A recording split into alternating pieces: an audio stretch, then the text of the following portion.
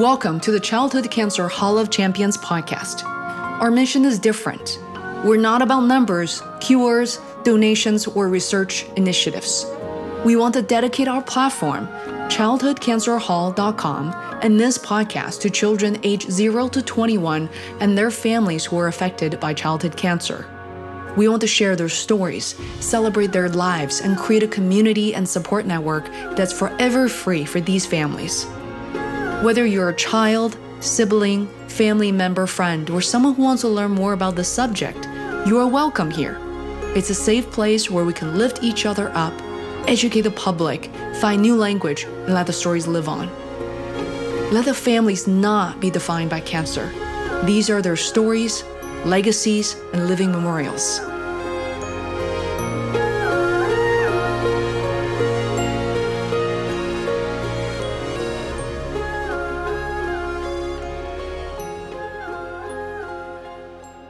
I must say that, Anna and I got to know Wyatt through the short video. It landed in our inbox for Childhood Cancer Hall of Champions, and we ended up watching it. And Anna had a very, very emotional response, and I did as well. So Anna, actually, do you want to share a little bit? Yeah, it was actually the story, the video, that made the biggest, I wouldn't say impression, but hit me the most. I can't explain the reason specifically, but it was the one that was closest to my heart when I had to, because I was the one that put the story on the website. So I read it with care, the story, and I watched the video. And so I'm excited to hear more from you. Gotcha. Was that the football team video? Yeah, exactly. Okay. Yeah. It was specifically when Wyatt was speaking, actually. Okay. Yes. Yeah. In that video, that's only the second known breakdown that he ever had about his whole experience, and you can see that in the video where they asked him how he felt about it, and then he broke down, and we actually had to stop filming for a little while when we were putting that segment together with BYU TV. So that was emotional for us to see, because as his parents, he refused to talk about a lot of how he felt about the situation. Yeah, he didn't want to be defined by it. He just wanted to be known as a normal kid, and not be known for his cancer. So yeah. And you mentioned that was the second time for him to break down during that video. Was the first time outside of the video shoot? What triggered his first emotional? The first one, as we understand it, which we weren't there to witness either, happened at school with his sixth grade teacher, I believe. And I'm not sure the conversation, maybe a little bit more background on that one. If I remember right, it's just, I think she mentioned it was around Thanksgiving, and they had been, talking about what they're thankful for in the classroom and everything. And of course, most kids were talking about, Xboxes and toys and games, that kind of stuff. And why his was, just for the nurses and doctors that care for him, and I think it was either around that time or once he found out it was back or something. I can't remember exactly what it was, but it's like once it was back, his cancer was back. I think it just kind of sunk in one day, and it was one of those weeks that he had a rough week, and luckily it was like during a recess or something like that. So he was just in the classroom and with the teacher. So it wasn't in front of the whole class and everything. So I think he just had a stressful week, and it kind of all balled up together. And then he broke down a little bit, and I think it took his teacher by surprise, but she just was there and loved him and everything. And he was good about 5 minutes later and went on his way. Yeah. Wow. And that sixth grade teacher, we've become very good friends with. And in fact, Wyatt asked her to speak at his funeral, and she did. Wow. And she was kind enough to offer to be, she'd been in the military up she enlisted when she was like 18. She was only in for a couple years and then got a medical discharge, but she offered to do an honor guard as well. So it was pretty cool. Yeah. Between her, she was dressed in Class A's, and one of the sheriffs that we have gotten to know here in the community, between the two of them, they were both dressed in Class A's and acted as his honor guard through the funeral. And then Wyatt was able to request of Deputy Dutson, the sheriff, to be to lead the motorcade to the cemetery. And so they were able to run lights and sirens the whole distance to the cemetery, which was kind of cool. That is very cool. I think, he was so young. He was maybe only 13. And I look at him while he was speaking there, and by the way, I work in marketing, digital marketing, so I have a lot of experience in just studying people and their gestures, their expressions, and just like Anna said, Wyatt left me with such an impression. And I look at this kid, and you just want to give him a hug. You want to be his good friend. There's always that, made me think about, wow, he's 12 years old. And yet I really want to get to know more about him. Mm-hmm. So there's something really special about his presence. And then in the story that you've shared with us, I also noticed that he had the same impact on a lot of people, you two directly, of course, but it just sounds like he really impacted a lot of people around him. Are there any stories that come to mind you'd like to share with us? Wyatt, through the goodness and kindness of a lot of people towards him, particularly, mm-hmm. like you say, and towards us as a family as a whole, he was able to do have a lot of experiences that for love nor money we could put together for him, never be able to put that together. Between the BYU football team, the Utah Jazz, the professional basketball players team here, some more friends that we've gotten to know that allowed Wyatt to go ride in a Lamborghini race car out at our local racetrack one Saturday morning. And a lot of the things with the Jazz, Wyatt's Make-A-Wish was to meet all the Jazz players. And that happened in September of 2018. And then there's a company here in Utah that bought the rights to the patch on the NBA jersey. And one of the co-founders of the company, his father, ended up contracting, I believe it was throat cancer, while he was in college. And so he ended up moving home. And then they started this company, which is now worldwide. It was purchased by, I think it's SAP out of Europe.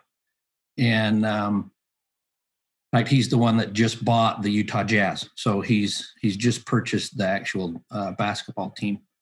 But the patch, instead of putting his company name Qualtrics on it, he started another foundation called Five for the Fight, where it's kind of a group fundraising type thing that they ask you to donate $5 and it goes towards cancer research.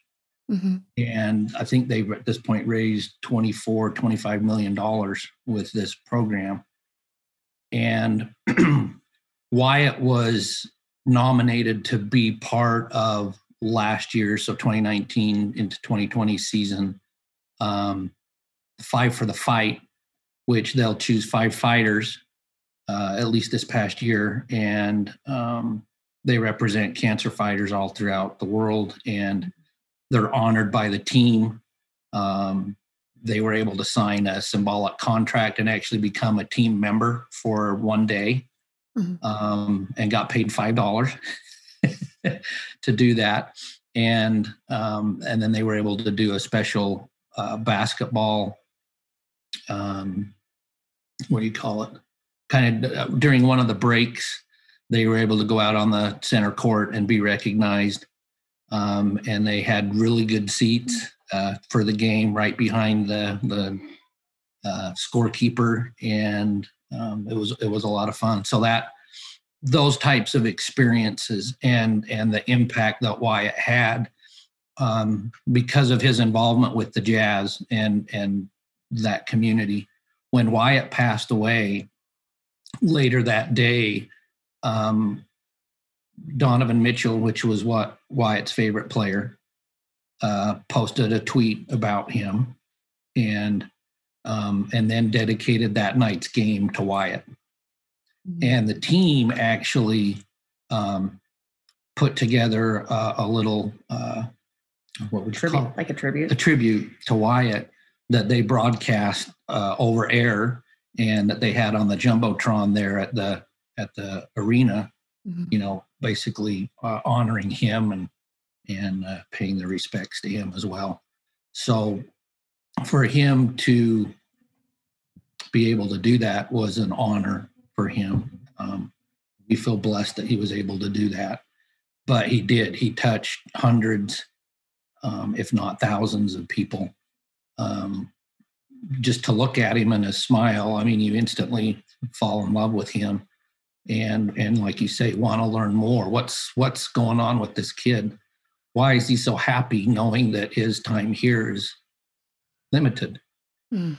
And why is he got such a light about him? So it makes people wonder.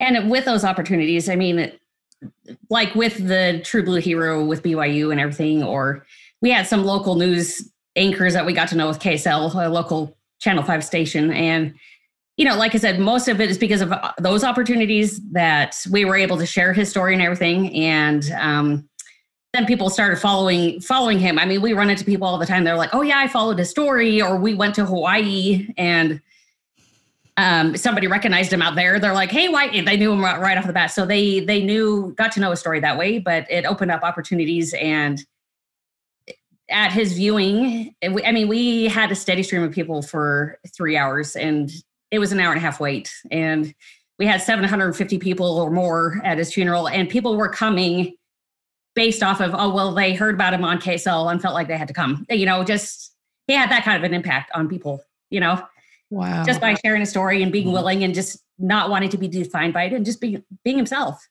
which is amazing. So, yep. Due to no fault of our own. Wow. So, and I'm going to jump in because as I was reading the story, something else hit me, both the video and the story itself, is I thought, wow, he has incredible parents. That's something that it hit me, that made me happy. And so I felt really comforted by your presence and just how open-minded you are, how positive you are, because that seems to be his energy. So that energy level was very well aligned.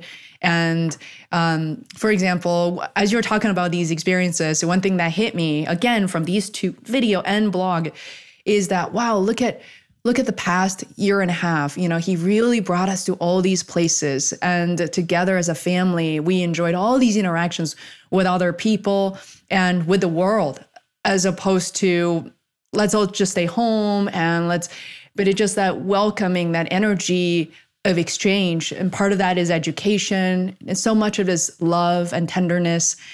And that's also another reason I really look forward to chatting with you. So there are a lot of parents, families, siblings, people who care or listening to the show. And I wonder, what are some of the things perhaps you learned as parents who were thrown into the situation that nobody chose? And, what did you learn along the process? And what are some of the maybe advice that you may have for other parents? Well, I think once we got thrown into it, we just, you have an opportunity to react one of two ways. You can just kind of get into the whole sulking, why me? I want to just be in a padded black room somewhere, and just, you can go one of two ways. And, which the thoughts were there. Trust us, the thoughts were there. Or we just were like, okay, it is what it is, and you take it and just, press forward, and like I said, I think the positivity runs through the family and everything. And so luckily, I think we're like, it is what it is. And we look back at it now, once we found out, it brought our ward, our community together. It gave them a common goal to focus on of like, if we needed to pray, bring us meals, notes. I mean, it brought our community together and it uplifted us. And it gave us opportunities to travel to places that we've never been to before, meet people that we are now fantastic friends with that we wouldn't have met otherwise. And I think at the beginning, you don't think about it that way, but hindsight is 2020. I mean, it opened opportunities that I wouldn't trade for the world. Mm-hmm. It was an unfortunate circumstance, but I mean, like I said, Wyatt made fantastic friends in Seattle. So when he reoccurred back in March of 2019, before doing a surgery again, we had asked him, for spring break, where do you want to go on vacation? Do you want to go back to Disneyland? Where do you want to go? He wanted to go back to Seattle to go visit his friends that he made while we were up there in 2018. We traveled to Memphis. He learned how to play pool. We got to know some fantastic friends and families while we were out there, and so, and that way, since it was our second time around, we were able to share our experiences, our knowledge, our suggestions, along the way. And like I said, it's an unfortunate circumstance for anybody to go through, but I mean, you then have a common bond with other families going through similar things. And even though it's different cancers, that kind of thing, you have a common goal. If you want your child to get better, beat the cancer, or if you do experience loss, then you can sympathize with others along the way. So you learn, unfortunately, a lot. Medical terms between the different types of cancers, what recurrences are, and it hits you like a ton of bricks. But unfortunately, we've become very educated, I guess you could say, along the way, and that way we can, like I said, share knowledge and experience. And like I said, we wouldn't trade it for a world because we now have friends that we wouldn't have otherwise had. And and I guess our perspective might be a little different when it comes to our faith, our belief that we have a hope or a belief of where we came from, why we're here, and where we're going. And so for us, that brings us comfort and solace. We believe we'll see Wyatt again, and we'll be able to be together again as a family at some point. So that brings us comfort. Long term. Short term, day to day, some days are good, some days are not so good. Mm-hmm. And we try and look at it as the best we can, and it's okay to have those bad days. And it's okay to have good days too. Mm-hmm. And we do miss him a lot, and there's things that obviously we will miss out on, but we try not to focus all of our attention on that. I mean, it's always there in our minds. It's in all of the family's minds. The what ifs, the things that we may or may not be able to do. Our circumstances is different than everybody else's, and our trial that we went through is what we could handle.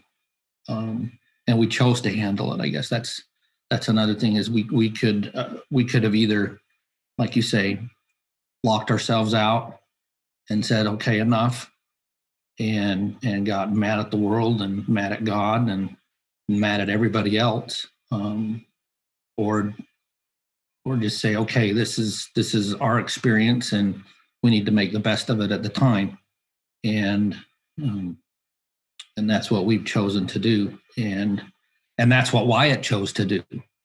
And to be quite honest, Wyatt's choosing and how he wanted to react to the situations made our lives as parents so much easier, because he he would let himself think about it for just a little bit.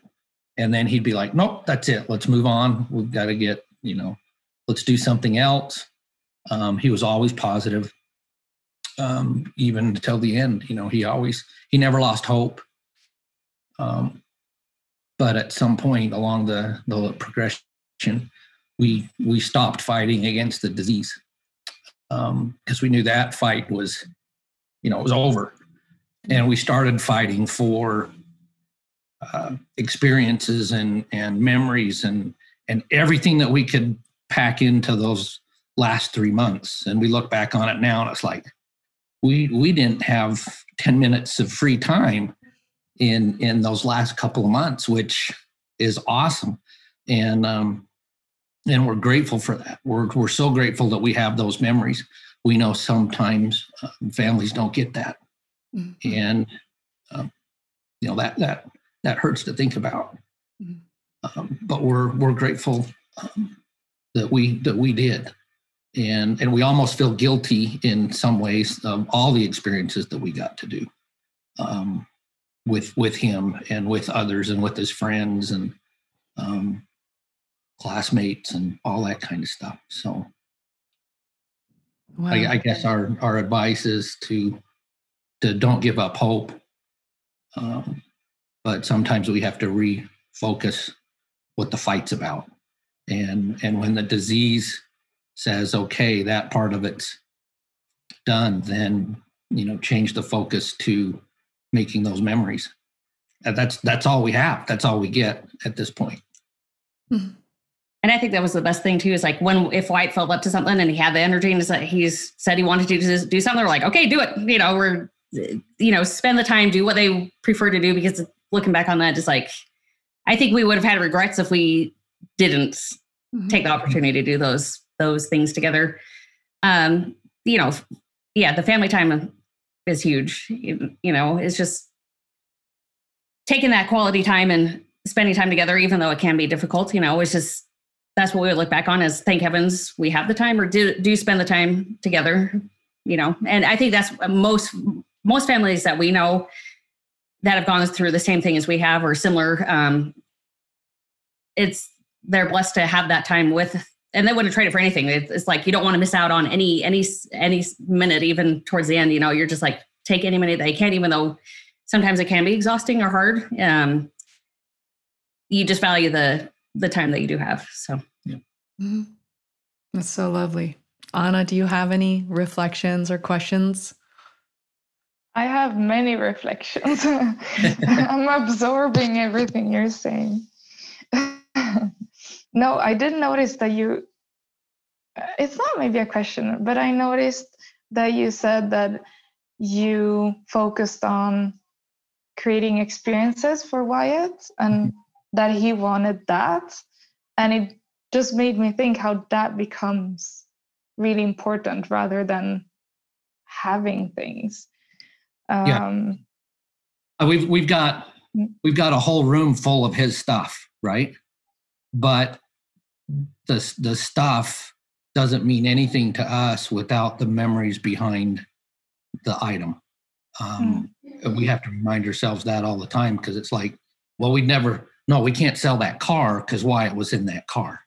Mm-hmm. And we have to remember that the item is what led us to have the experience. It wasn't the experience that the item was.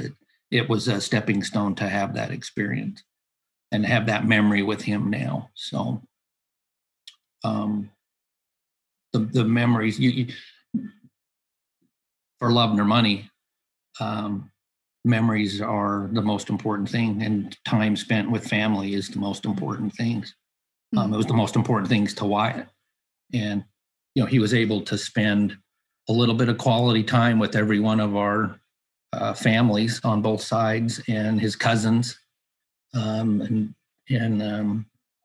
spend some one-on-one time with each one of them while he was filling up to it and was able to do that. So I know they're grateful for that too.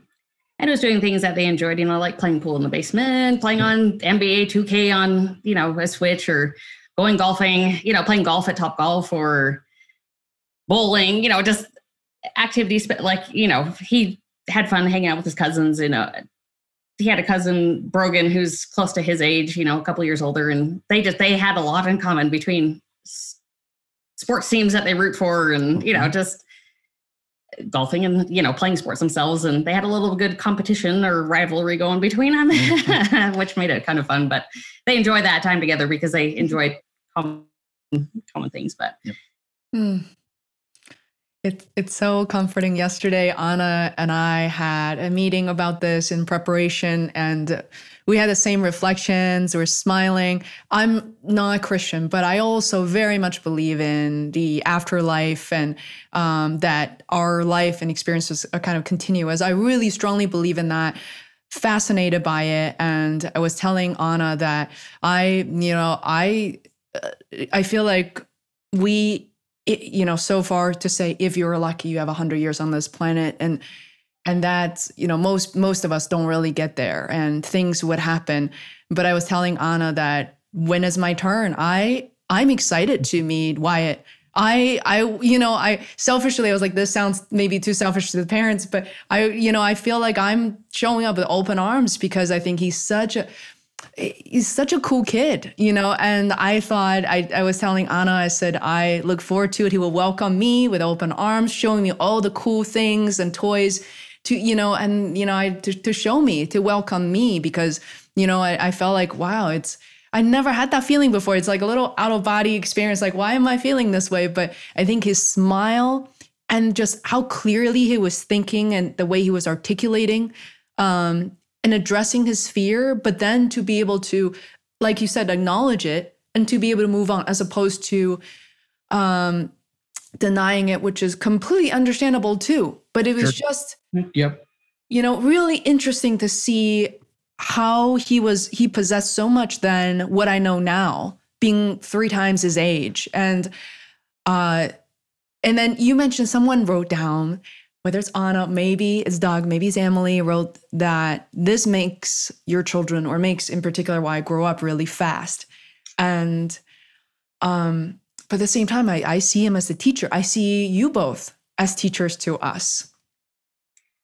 Well, and I think, in those experiences, when we found out he had his cancer, he was 10 and a half, and he was a typical kid back then, and I think we always had hope, but along the journey, once it reoccurred, he I think at that point, he knew what was coming, and what to expect. And by the time he was like 12 and a half, and before he passed away, he was very wise beyond his years. It's like we say, he was like an old soul in a 12-year-old body. He was pretty wise and would ask questions that were like, how do you, even baffled us. We're like, where are you learning this from? And you're like, we kind of figured there was those who were educating him beyond us, and helping him out. And he would then have a question, and we're like, if we need to, we'll research and try to answer your question. But he would come up with things that were like, where are you getting this from? And it helped teach us along the way, as well as if we weren't sure, we would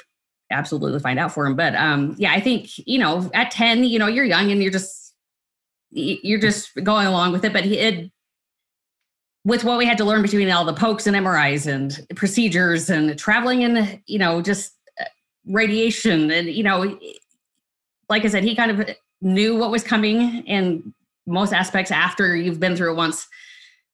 So once he would know what was coming, and he became educated, and it was tough because he got severe anxiety with getting poked for doing MRIs and everything, because he knew it was coming. So he did get some good anxiety and everything towards the end, but I think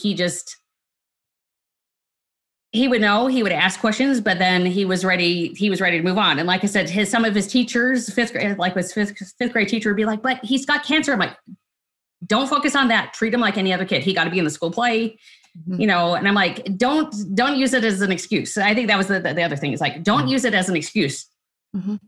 Grade him, give him homework, do everything like a typical kid, because we didn't want it to define him or use it as an excuse either. It was like, oh, well, you can get out of that just because you have cancer. We wanted him to expand and learn and have those experiences and everything. And like I said, I think that was my biggest thing, is like, don't let him get out of it just because of that, you know?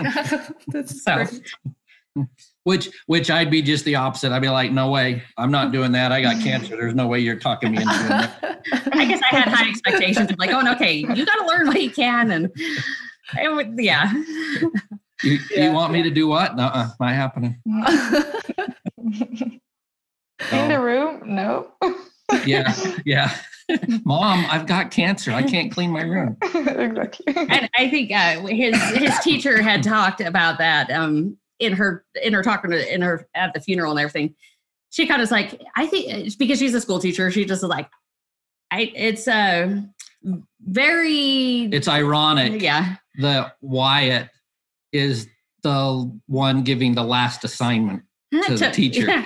And she's like, this is so unfair. I would at least give him a redo. But it's hilarious that, they tie it in that way of, giving them the last assignments and, we got a good chuckle out of that. But yeah. And of course I had another point and fleeting thought. No, this is one. I'm hearing so many beautiful moments when you prepare for a moment and you treasure every second that you have. And the last 3 months, I really want to dive in a little bit more there as well. Whereas, I've lived long enough, and then I've been at funerals where people had no idea things are happening, whether it's a car accident, whether it's something that happened so suddenly due to a heart condition. And people didn't really get a chance to say or to share that moment together. Sometimes they felt, the reflections I've heard, they felt silly for the things that they did right before that or the day before, like how they would live their lives like that the day before if they knew what was going to happen. So, and it just, now I'm hearing laughters and, people are, you take it, it's a serious situation, but if you flip cancer on its head and really treat it as, as an event, in this case, you can't avoid, but somehow you're almost making fun of it and you're laughing at it. And it's phenomenal. I love it. Yeah. It's, we've often thought about that too. Was it better for us to know that we have a certain amount of time versus something tragic and quick? And I don't know. It's hard both ways. Mm-hmm. It's so hard both ways. And for us as a younger, what was I, 10-ish or so? Yeah, you were 8. 8. I lost a 6-year-old sister in a tragic accident like that, and that's hard. A lot of that's blocked out because of the age and how traumatic it was. So a lot of that's blocked out in my mind. We wouldn't change what we have gone through. We wouldn't change the experiences. Those last 2 weeks were just brutal, and even as brutal as they were, Wyatt's personality was still there. He was still engaging and still had his humor, even though he wasn't supposed to. When we started him all on the medication to calm him down and to ease the pain and that type of stuff, we were supposed to lose all communication with him. Mm-hmm. And that only happened like 24 hours before he passed away. But yeah, so that's a little blessing for us. It's a little miracle for us that we were able to still interact with him, and right up to the end. But I think what's hard about that, I mean, yes, if you lose somebody in an instant, you kind of have maybe that regret or the missed opportunity to say goodbye. With Wyatt's, the last 2 weeks, luckily we brought in family, friends, everything up until about 36 hours before he passed away, just to come see him and say their goodbyes. So we opened the opportunity. I don't know if most people do that, but I mean, we brought everybody, like a lot of people to come see him. All of our families came. A few of his close friends here in the neighborhood and their parents. His school teacher that spoke at the funeral, and Deputy Dutson. Deputy Dutson was the last one to see him. Mm-hmm. But what was amazing with that is that we gave everybody the opportunity. I think they appreciated that, because it's like I said, sometimes you don't get that chance to say goodbye. So we were open to that. But at the same time, those last 2 weeks, seeing him deteriorate, not eating, losing leg strength, but still fighting to get to the bathroom, those things that is in your mental mind frame, like, this is just so not right. It's just seeing that happen. You're just like, it feels like a drug out. But like the last 9 days, it was brutal for us, just because we're like, just go ahead and go. Because I think at one point we're just like, just go ahead and go. Just because, we saw him not necessarily suffering, but just, he still had the fight in him and everything, but we don't wish that on anybody when it does last for so long and everything. So that being said, it's just watching somebody deteriorate is just as brutal, or it just is excruciating in a way. Mm-hmm. So I don't think either way is easier or better than the other. Sometimes instant, you're like, at a point we were hoping he would just go, just because of the fact that it was getting drug out for so long, so. But at the same time, if he were to have gone when we said, okay, it's okay, you can go, then we'd probably have regret saying, oh, we didn't mean it. Just time out. We'll take it back. So, at the end of the day, we'll take what we got. We'll take the trials that we have and experiences, because I don't want someone else's. They can handle theirs and we can handle ours, but we can't handle each other's. Right.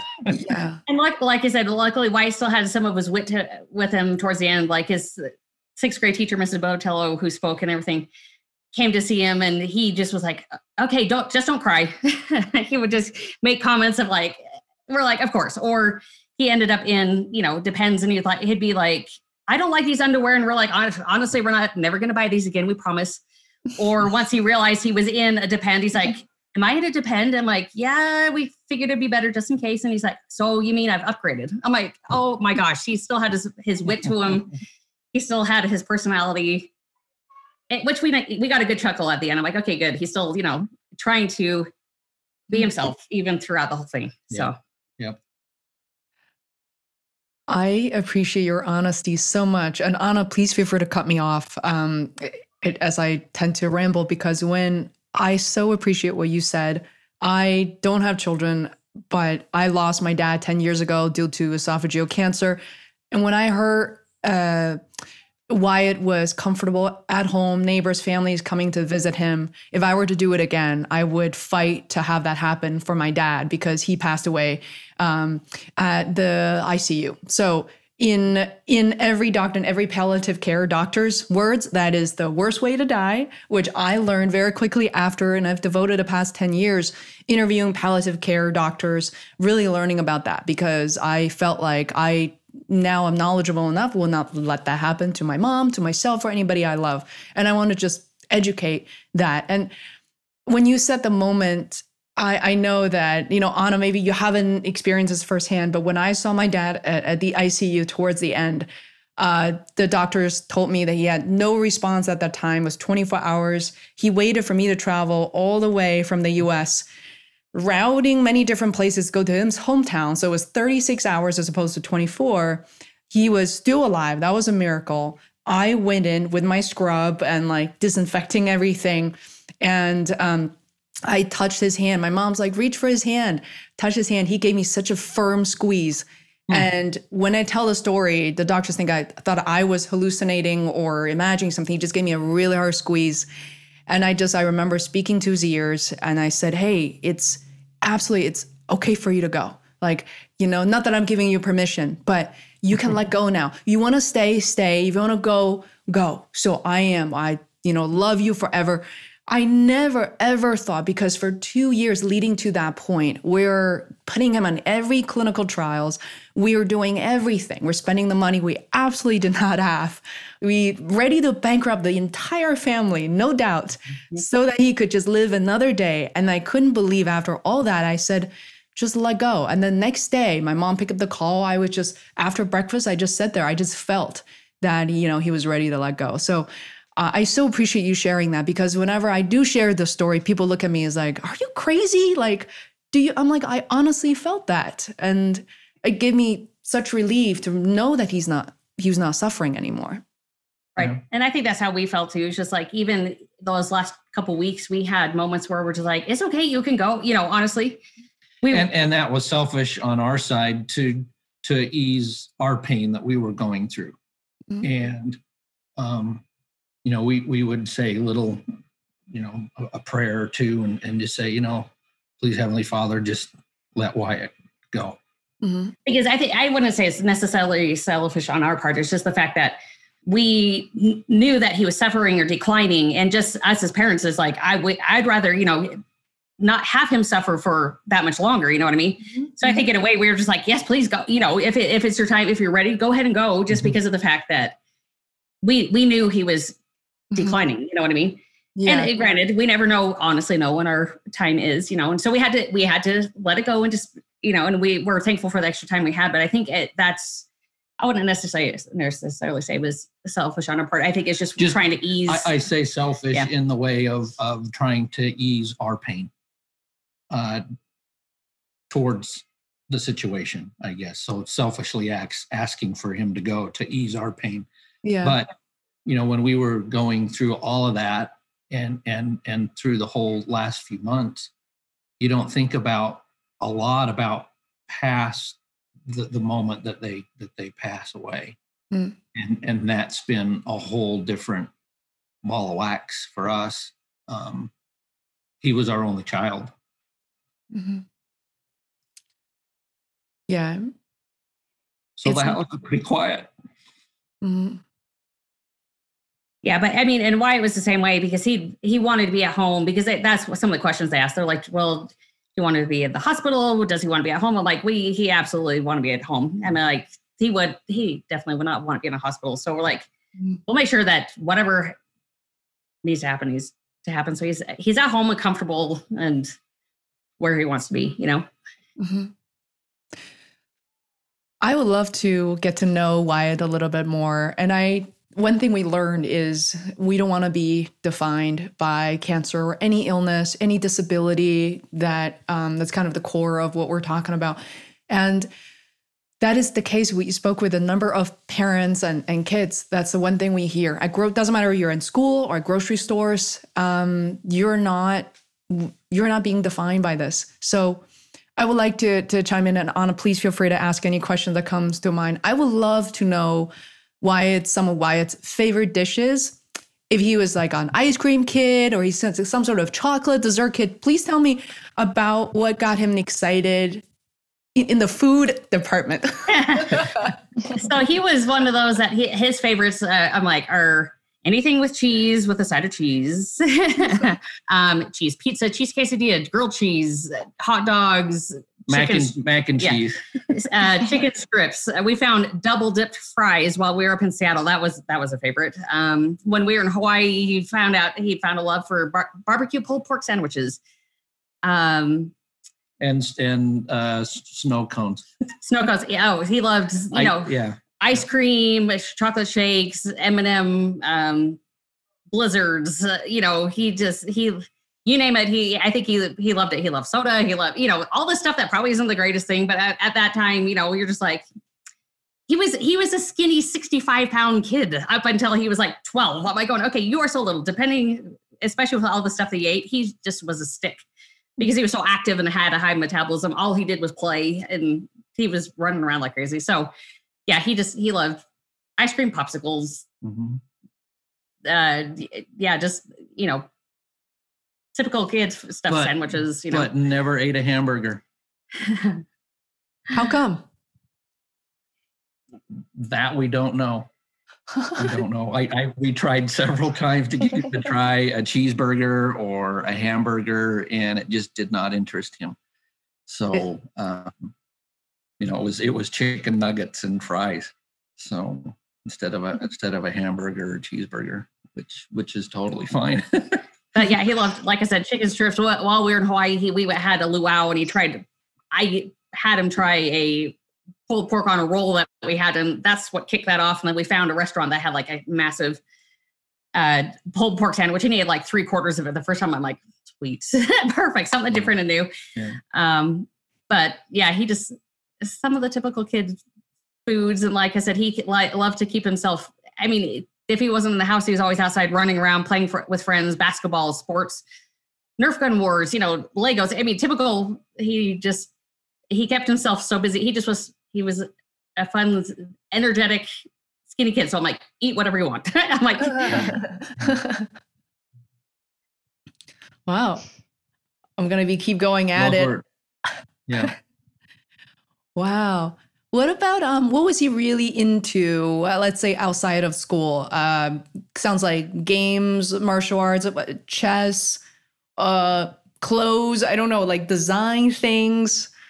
Let's see. So, he liked a pair of Nike shoes a while ago. He got into this Donovan Mitchell, Spider Mitchell shoes. He loved the shoes. He went through a phase. He was pretty laid back kid when it came to clothes. He would always be like shorts and t-shirts, nothing particular. But he was color coordinated. Oh, that's very important. Nobody's business. I mean, the shoes and socks and shorts and a shirt. It was a color coordinated feat. So he really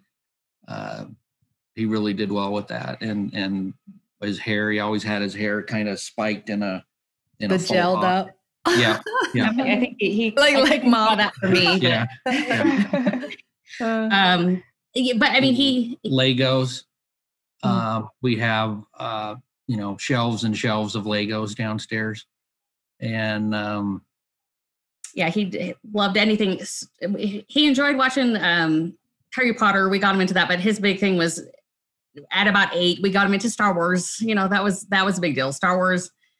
Then he got into The Mandalorian, and so what he enjoyed was just spending time with friends, playing sports outside. Like he loved basketball, riding bikes. He would ride his bike up to a local store that they have like a soda shack in a sense called Quentin. He'd ride his bike up there, go get treats at the store with friends, ride bikes home, play at the park with friends. It was mainly play sports, Nerf guns, Legos. He loved to play NBA 2K on his Nintendo Switch with his friends. He would hook it up to our screen downstairs, especially when it was colder. He loved watching the Utah Jazz games, or when we could attend them, he'd go. BYU was the other thing that was huge, was watching the football games, and he would attend the football games. He was very educated on which player was what, and we couldn't keep up with it all. But he was very educated between sports.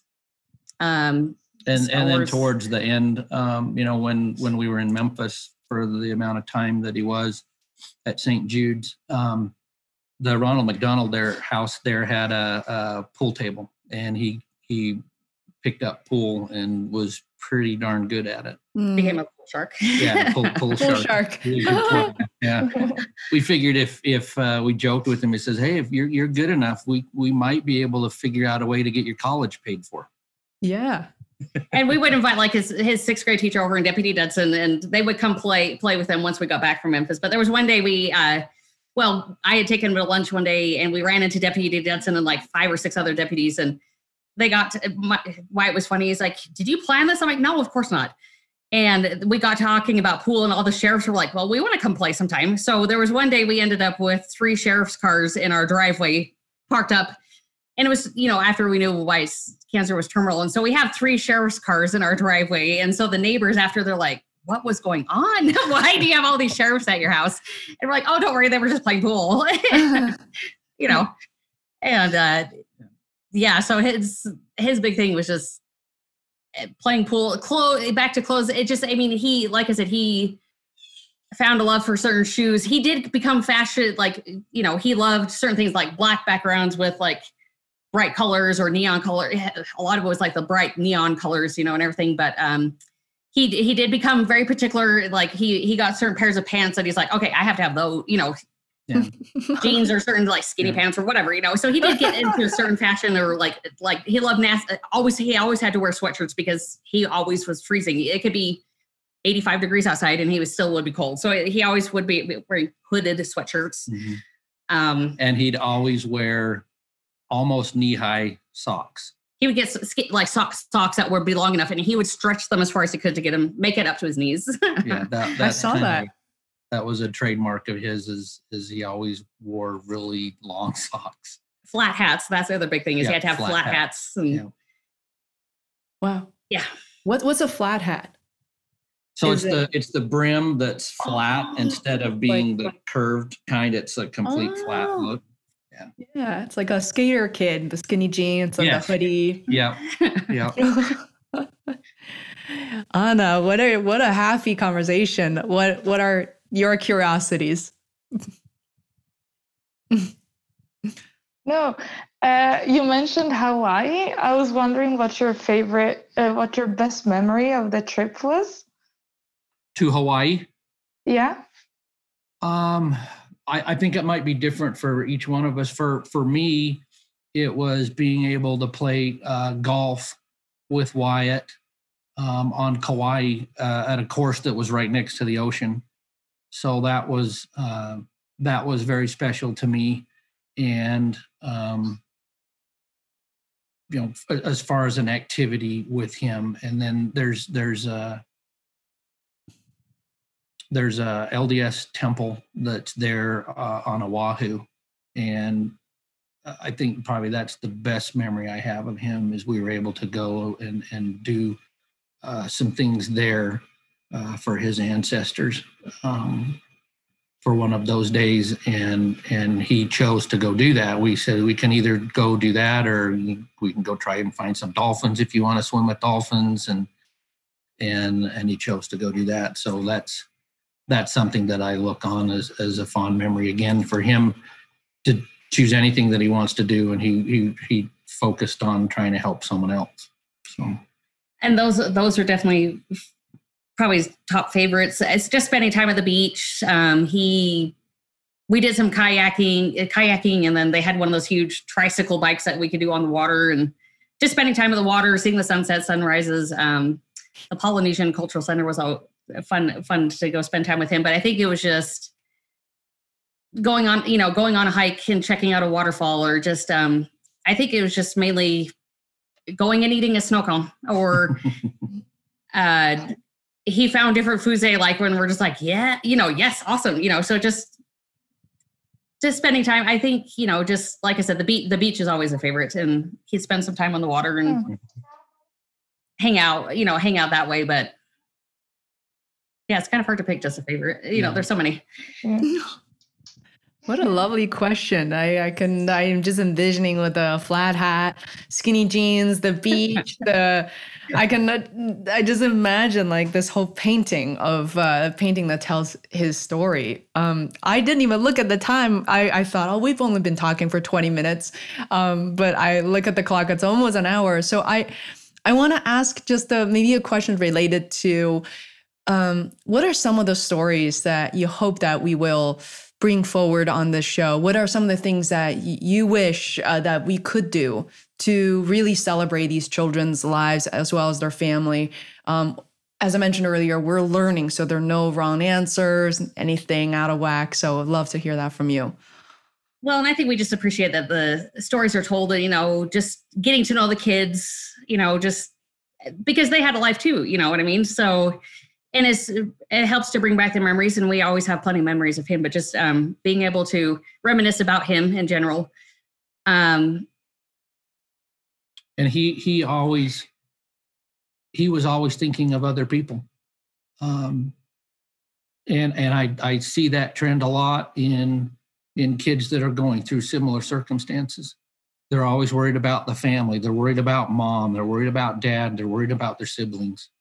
And, Wyatt didn't have siblings. He's worried about his mom, what mom was going to do with all her time once he passed away.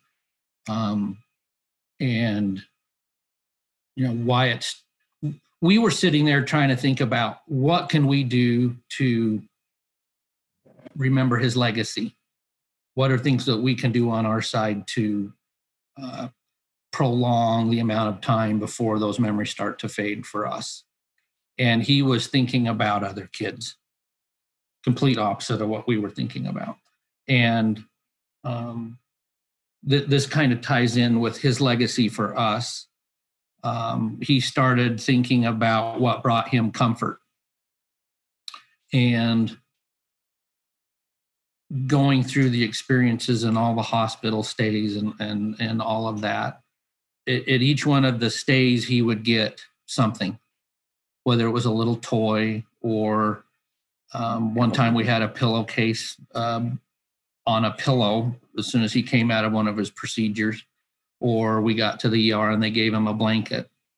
And so what started triggering in his mind was, what can I do to help provide some of those fun things that I got that brought me comfort while I was at the hospital? And he, along with Emily, he said, let's start with 5 boys and 5 girls. And he put together a little package that had a blanket, pillowcase. And his big push was a beanie. And a beanie, so that, you can try and stay a little bit warm. And because it's not like it's overly warm at a hospital, you're usually freezing. Yeah, freezing. Yeah, and with most of the kids not having hair, really short hair, that it's cold. Mm-hmm. So that was important to him. And so we did those 10 bundles and were able to take them up to our local children's hospital. And then towards the end there, we had a neighbor that thought, what a great idea that Wyatt's already started this. What if we put an amount of bundles together that equaled the number of radiation treatments that he had gone through up to that point? And at that time it was 73. So she was like, Project 73, so she called it Project 73. And then his radiation was more than that. So she's like, Project 73 plus. Oh, that's right. Yeah. And so long story short is we've started a 501c3 foundation in Wyatt's name. And the name he picked was Wyatt's Comfort Bundles. And so through a lot of help of other people, and Emily is the one that runs it all. So I found a way to keep myself busy. That's right. Yeah. So in these Wyatt's Comfort Bundles, which we were able to put together and deliver 106 of them before Wyatt passed away. And in those packets, at the end of the day, is a blanket, pillowcase, beanie or comfy socks, fuzzy socks, mm-hmm. And a toy or an activity of some sort, stuffed animal, something along those lines. So something that's comfortable and something that can be fun. And Emily's been able to put together. We're up to 1,280 at this point. Wow. So, and we're delivering them to, again, our local children's hospital, to the local Huntsman Cancer Institute, which is kind of where he had some radiation. We've been able to send them back up to Seattle to the Proton Center up there for kids, and up to their children's hospital in Seattle, as these bundles go to provide comfort to kids going through something that, like you say, none of us in our right mind would choose this path. Mm-hmm. But it's something that he was adamant about doing, and for Emily in particularly, it helps spread his message. It helps spread his legacy. It helps spread, what a great kid he was and is, and provide comfort to other people going through hard circumstances.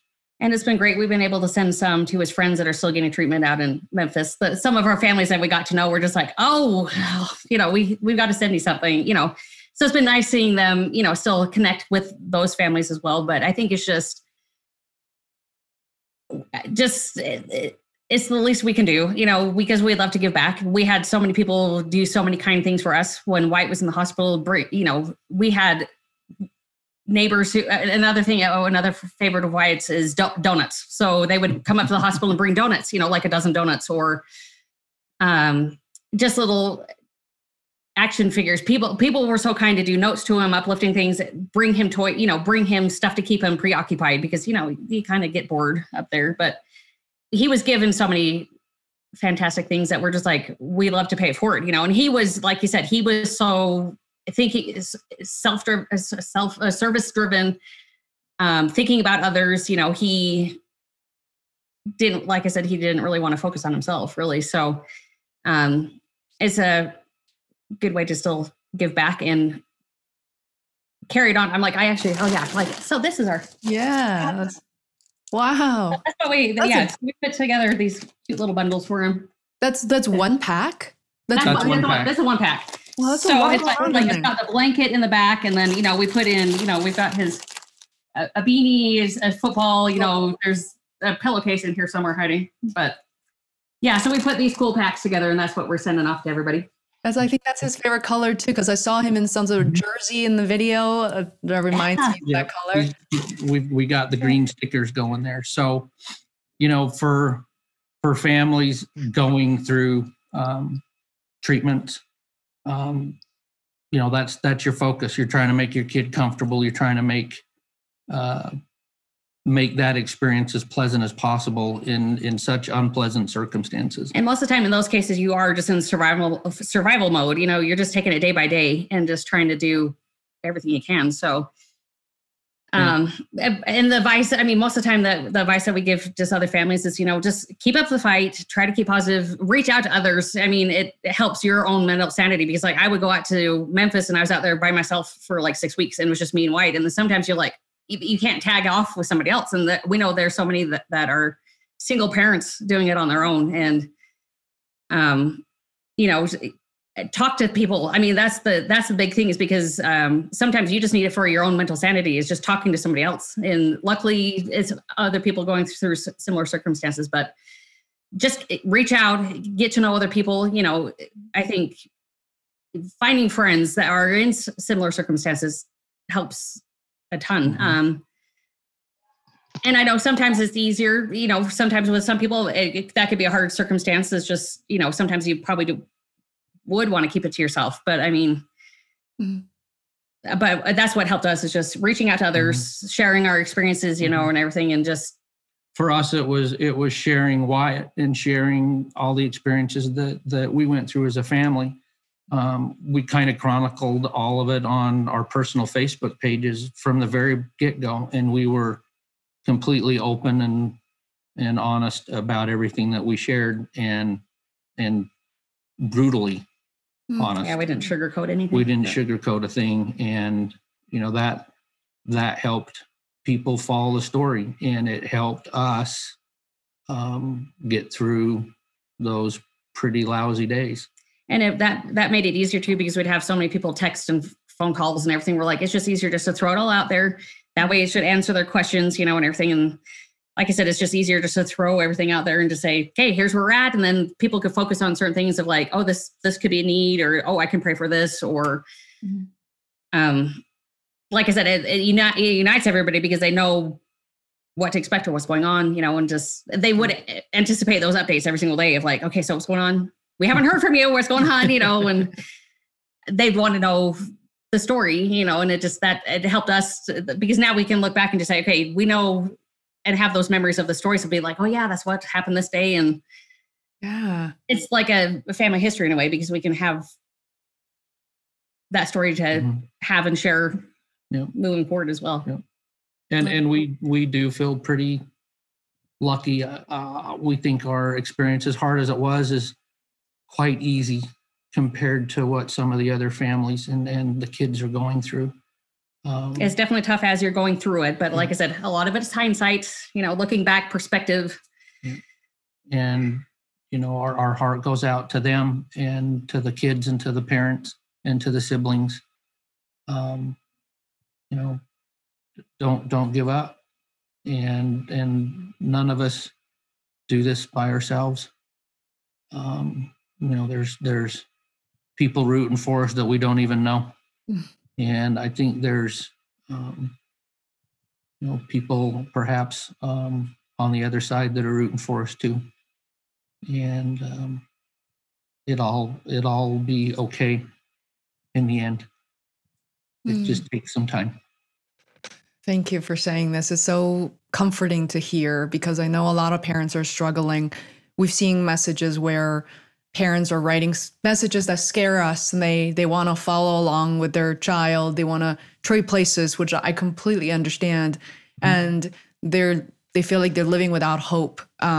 So to hear your message, and somehow I just love that wall behind you, because this whole time as you're talking, I'm looking at Wyatt like he is part of this conversation. He's smiling. There's a portrait photo of him. And I'm thinking how proud he is to be part of this conversation, how proud he is that his parents are, living, life in the way that he wants you to carry on, and to, live his legacy, to share his stories. And it's just so wonderful. And there's just no word I can put in summarizing that. So thank you so much.